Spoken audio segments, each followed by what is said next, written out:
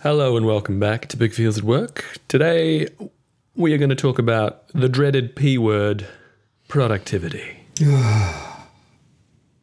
You winced when I suggested we record this, Gareth. Well, I suppose it could be quite a heavy topic. I think. Yep.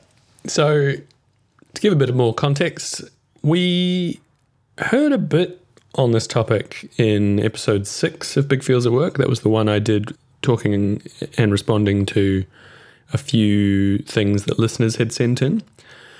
The context was, how is working right now harder than it used to be in the context of the lockdown and the pandemic and all the rest of it?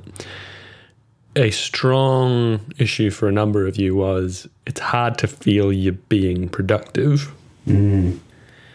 And on top of that, I also recently did a Big Feels Club newsletter on this very topic and got a whole lot of responses to that, suggesting that many people are feeling this way, whether it's because you literally don't have the amount of work you used to have. So for some of us, losing contracts and losing work, or you are supposed to be doing the same amount or even more than you're used to, but you're working in a different work setting. You're working from home. You're working in a historical moment where it feels like the whole world's on fire. You're working at a time where even managing your own brain can feel like its own full-time job. So all of which is to say, productivity, bit of a complicated idea at the best of times for many of us. And right now is a really big one.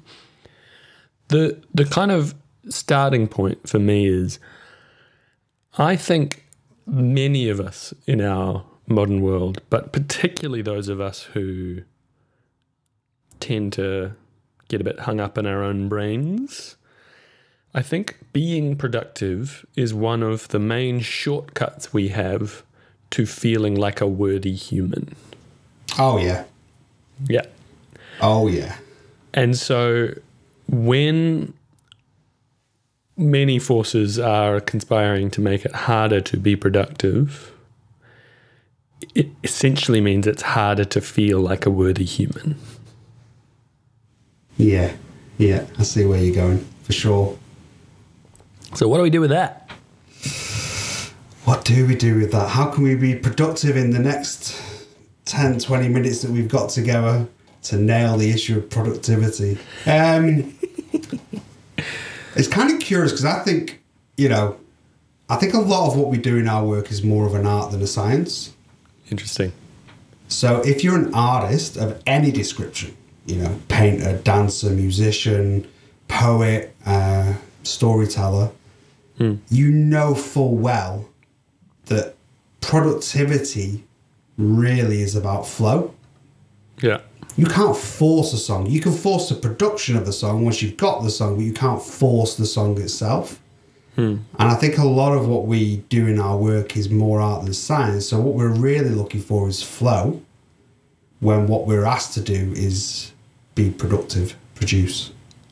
So tell me about that. I'm curious about that. So if I'm at home listening and I'm a nurse or I'm a psychologist or I'm a social worker, how, in what ways is that more art than science for you? Well, I mean, most of us will have experiences where, so if we're trying to get somewhere with somebody else, that in itself is a little bit flawed. It doesn't really fit what we're doing. But if that's our goal, is to progress somebody towards well-being or whatever nauseating word we're using as the end goal of our interaction, we'll all have these experiences where we'll be with a person doing the work, so it might be delivering some CBT thinking or doing some reflective listening or whatever else, and it's hard and it doesn't feel like it's getting anywhere and we don't feel like we're being productive. And then you walk that person to reception and in 30 seconds, everything changes, Other examples, like when you take someone for an appointment, I've worked in homelessness services, you put them in the car, you take the pressure off the interpersonal interaction and all of a sudden gold happens, the 3 minutes between the court and back to the homeless centre. That's flow. That's where the gold is. That's where anything even remotely close to the word progress can happen. Yeah. And that's what we're after. Yeah. Yeah. It's reminding me, you and I had a chat the other day where I think we spent an hour talking about various things that were supposed to be the important topic of our conversation, and then by the end, all of a sudden we're having this much more connected, useful conversation for both of us about life. It just kind of happened. Definitely. Yeah. I think that's possibly a good slogan for mental health work or health work in general. It just kind of happened. Yes. What was the outcome? Well, it just kind of happened. Yeah. And in fact, something that you said to me years ago when I was trying to really grapple with my own artistic expression as a musician, and you gave me this model. I'm sure you got it from somewhere else because I'm sure you referenced it. But, you know, when you're doing that sort of thing, you go at it like you're building a house with a blueprint. But really what you're doing is growing a garden. So you plant seeds and you nourish those seeds and you hope, as if by magic, and it does feel magical, like something grows. And, you know, if you've grown a tomato plant or even just a flower, like when it blossoms or fruits, you're like, oh, well, that's pretty astonishing. And all I did was water it and look after it, you know? And I think that's a really good metaphor for the work we do. We are growing gardens. We're not building houses. Wow. Hey, can you just hold on a second? Oh, let's just started a phone call in the next room. I'll go see how long it should be because it's distracting. But I really want to go here. I'll stay with that one. We just had to pause recording there for a second because working from home, my partner's in the next room also working from home, suddenly had to take a phone call. This is part of the picture of how it's harder to work right now. So we had to sort of negotiate that. Anyway. So you taking tag team at productivity, are you? Only one of you can be productive at any one time? Oh, yeah, and we don't even have kids, so, you know. So you were saying it's sort of more about preparing the conditions to be useful when it happens rather than, a linear progress of constructing. Yeah, and I would guess most of the people listening to this will know this. They will know that this is not, a manufacturing plant where A plus B plus C equals D. But we forget it. And we forget that what we're really looking for is, because again, we spoke in an earlier episode, like this loathing that I've got for where people say, oh, I saved your life. You didn't. I saved my life. You were there. And we have similar things. It's like, you didn't recover me. I recovered me. You were there while it was happening. So if I'm leading it, you can't sort of productively put your influence on that. You have to wait for your moment, and then I will have a sort of rush of epiphany. I will go away from a session and go, wow, that thing they said about deep breathing or challenging negative beliefs or whatever, that was profound for me. So you're looking for those seeds and then you nourish them. You're not, it's not the same. I think that's really interesting. And I think it actually applies to lots of different modes of work as well. So, some listeners will be doing less face-to-face stuff and more, desk work. I think about what I do at the moment, which is a weird kind of a mix. So sometimes when people ask me what I do for work, I say I write a newsletter about feelings.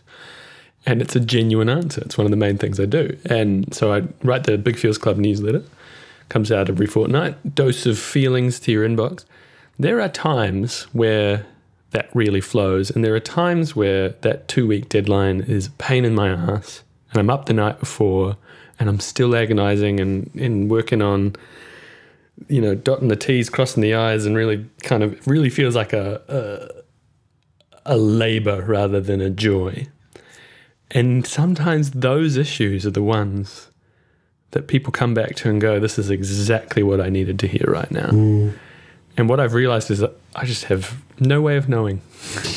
There are times when the work is really hard and still useful. There are times when the work just flows and is still useful. There are times when the work just flows and didn't help anyone. It's a real mixed bag. Yeah. Part of what makes that a challenge is that, at the best of times, as I say, feeling useful is such a key human need, particularly when, like us, you're someone who struggles to feel useful. Oh, sure. So I think that's the flip side of this coin, that perhaps people, I was going to say people with less feelings, but I'm not sure if that's quite what I mean. But for people who maybe wear their feelings a little more lightly, perhaps don't Normies. have that. Yeah, no, okay, yeah. Chronically normals, as I've heard them referred to. What Sarah Wilson calls life naturals, Life naturals. whoever they are. Ooh, that makes me feel all unnatural in a very positive way. Yeah. Yeah. I guess what springs to mind when we go to that place is that sort of externalizing of our validation. Yeah. You know, if we're taught not to trust ourselves for whatever reason, then we're always seeking somebody else to basically go, good boy, Gareth. You're a good boy, you know? That'll do, pig. Hey? That'll do, pig. Yeah, that'll do. Yeah, exactly. And I think, yeah, how you tackle that, it is quite a biggie, because you're really looking for self-validation. I have some thoughts on it from this recent newsletter, and I'll link to that in the SoundCloud page for this recording. I guess, to me, part of the clue lies in what you just said around, external validation. The question is, how can you, first of all, know that there'll always be that, right? Like, I think sometimes we have this idea that if I get enough personal growth, I won't need external validation. Look, I haven't got there yet. Maybe you will. So it's kind of partly just knowing that that's there, and that kind of yearning for external validation is always going to be there, perhaps. But for me, it's also looking at the ways to supplement that with my own internal reflection. And so I kind of got two thoughts here. One is, the fact is sometimes the answer is to work harder, right? So like, it's classic, it's almost a cliche that, feeling like shit, I'll just work my way out of it. I'll throw myself into work. That's a pretty common thing. And we often think of that as a coping strategy, and maybe it is half the time. But there is also a sense in which looking for meaning and purpose in work makes a lot of sense. Yeah. But the question is, how do you make it kind of a gentler, more internal, reflective thing, rather than, as you say, this kind of harried, pressured drive for an external validation that, let's face it, will never be enough. And so I think about it as, recently I said yes to some extra work that, I definitely didn't need to say yes to. I'm not getting paid anymore to do it, and I'm not convinced that it's actually going to benefit anyone. But I said yes to it anyway, and I said yes to it anyway specifically because I wanted something I could point to at the end of the couple of weeks that I've done it and go, look, I did that challenging thing. Yeah. So I wanted something kind of on my recent resume for my own internal reflection to say, I pushed myself out of my comfort zone and I did that thing. Yeah. Whatever the outcome. But that is more internal than I want to do something that others will pat me on the head for. Does that make sense? Oh, definitely. And I've got a really comical version of that. So my go-to, if I'm having a crappy day or a crappy week or a crappy month, my go-to, if I'm looking to, feel legitimate as a human being, is I go and clean the toilet. Nice. Because then I figure at least I've got a nice clean toilet at the end of that. Great. Which I particularly enjoy. But it's also, there's just something that makes me go, well, at least today I cleaned the toilet. So I must have some worth. There must be some reason we're going to sit on a clean throne, Yeah. And that's beautiful. Yeah. So on a shitty day, clean the shit up. I can't believe I said that. Slogan number 2. Literally number 2. Yeah, well, there you go. So that's part of it, is sometimes the answer is to work harder, but sometimes that doesn't help. So sometimes, it's just harder to get things done when you feel like shit.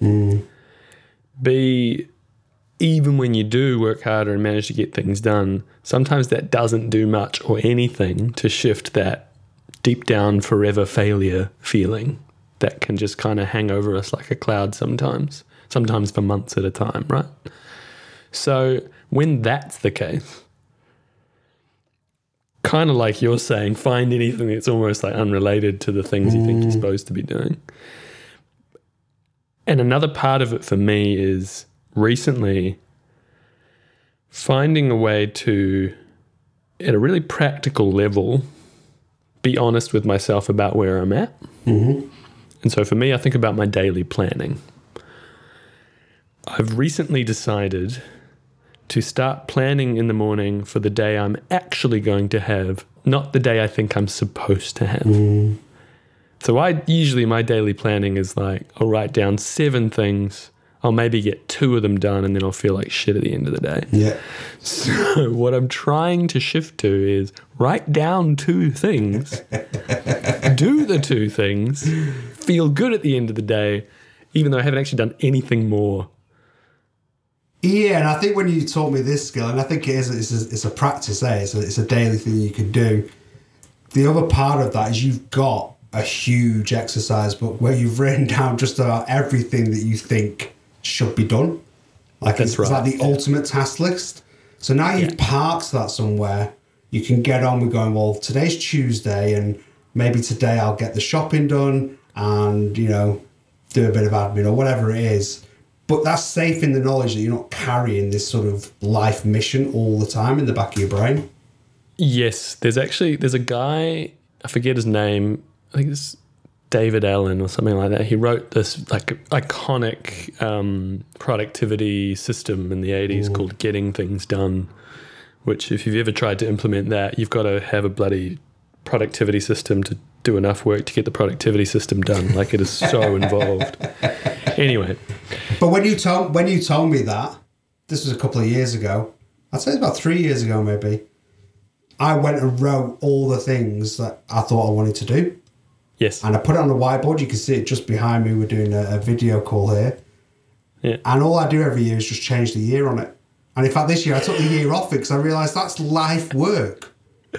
Yeah. But I don't carry. I used to carry that. Like today's the day to do all of those things. Yes. Well, that's exactly it. So what I think it's David Allen. Forgive me. He's famous and rich. He doesn't care what I call him. One of his famous phrases is, "Your brain is designed for having ideas, not holding them." Ah, nice. So you got to find somewhere to put it all. Yeah. And I call it my master list. It's in a notebook and it's bloody huge. And there's all sorts of things that I never look at again, but I've written them down somewhere. Yeah. And then the idea in the morning for me is, can I make myself what I call a brain-friendly to-do list?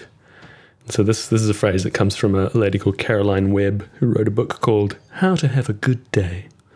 And it's one of those productivity books that's pitched at the normies. Mm-hmm. So I find some parts of it useful and some parts of it infuriating. But I do like this idea of a brain-friendly to-do list. And for me, it's going to look different for each of us, right? Because we all have different approaches. But for me, that means a list that has 1 or 2 or 3 things on it.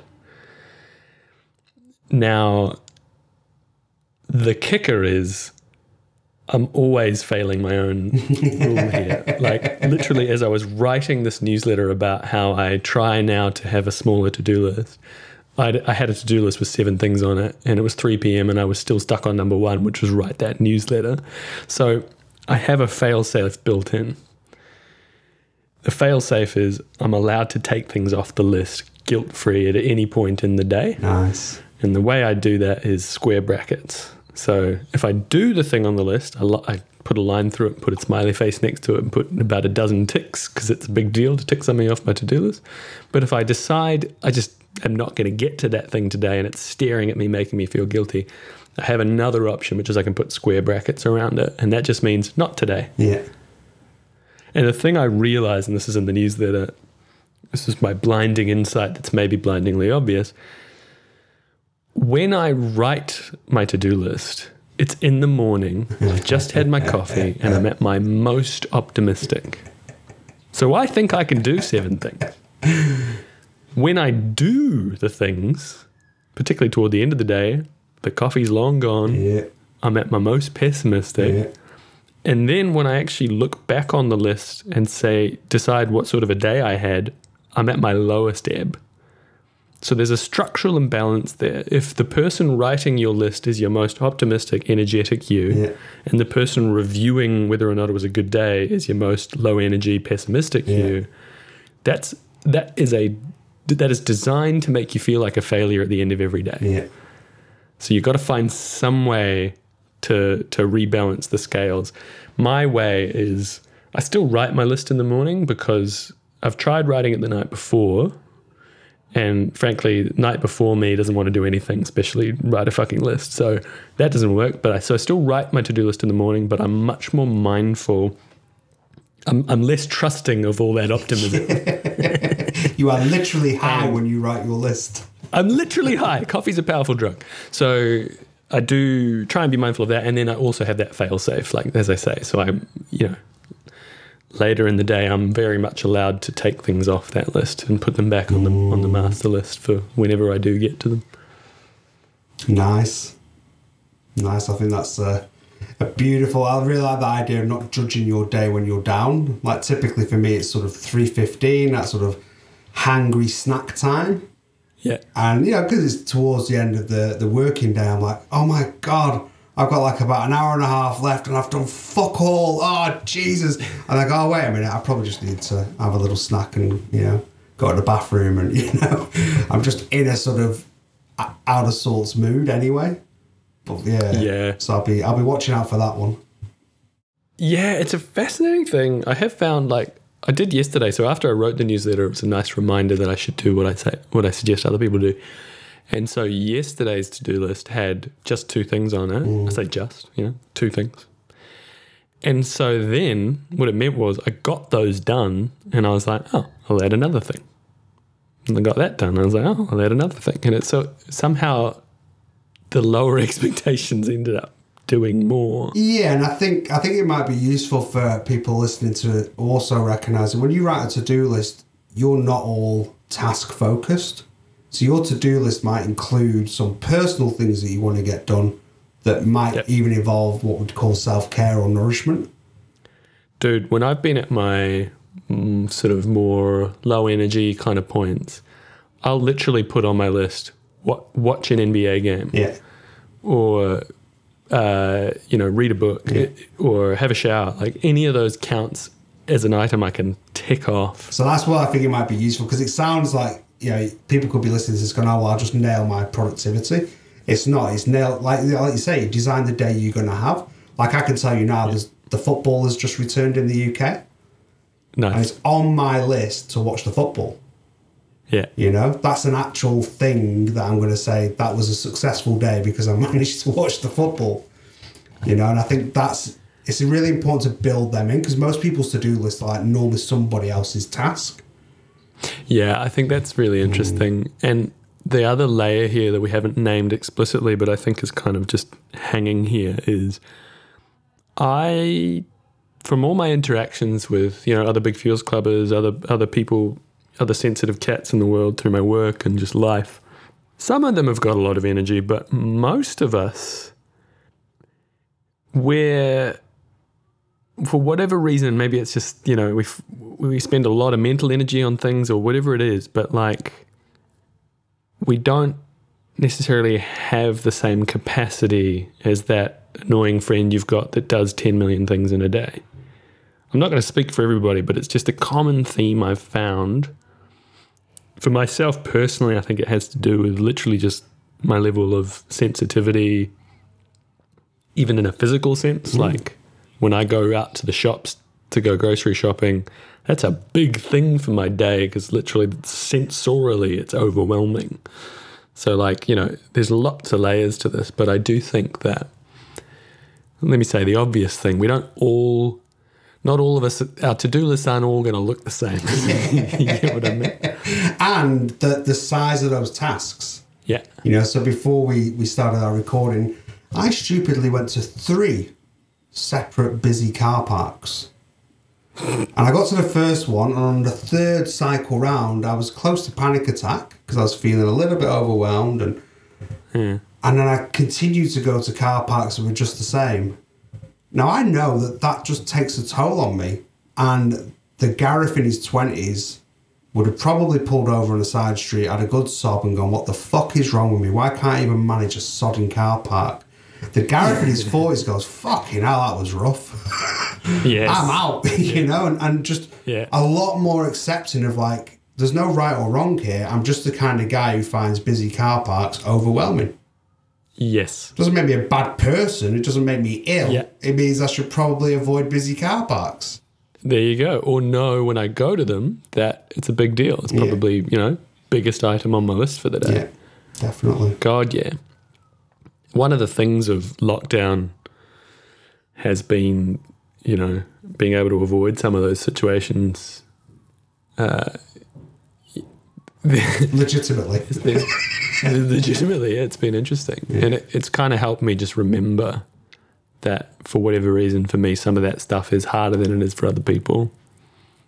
Yeah, and there's no good or bad in that. I think we're in a world that rewards those who can work hard, long, be super productive, and that's not our fault.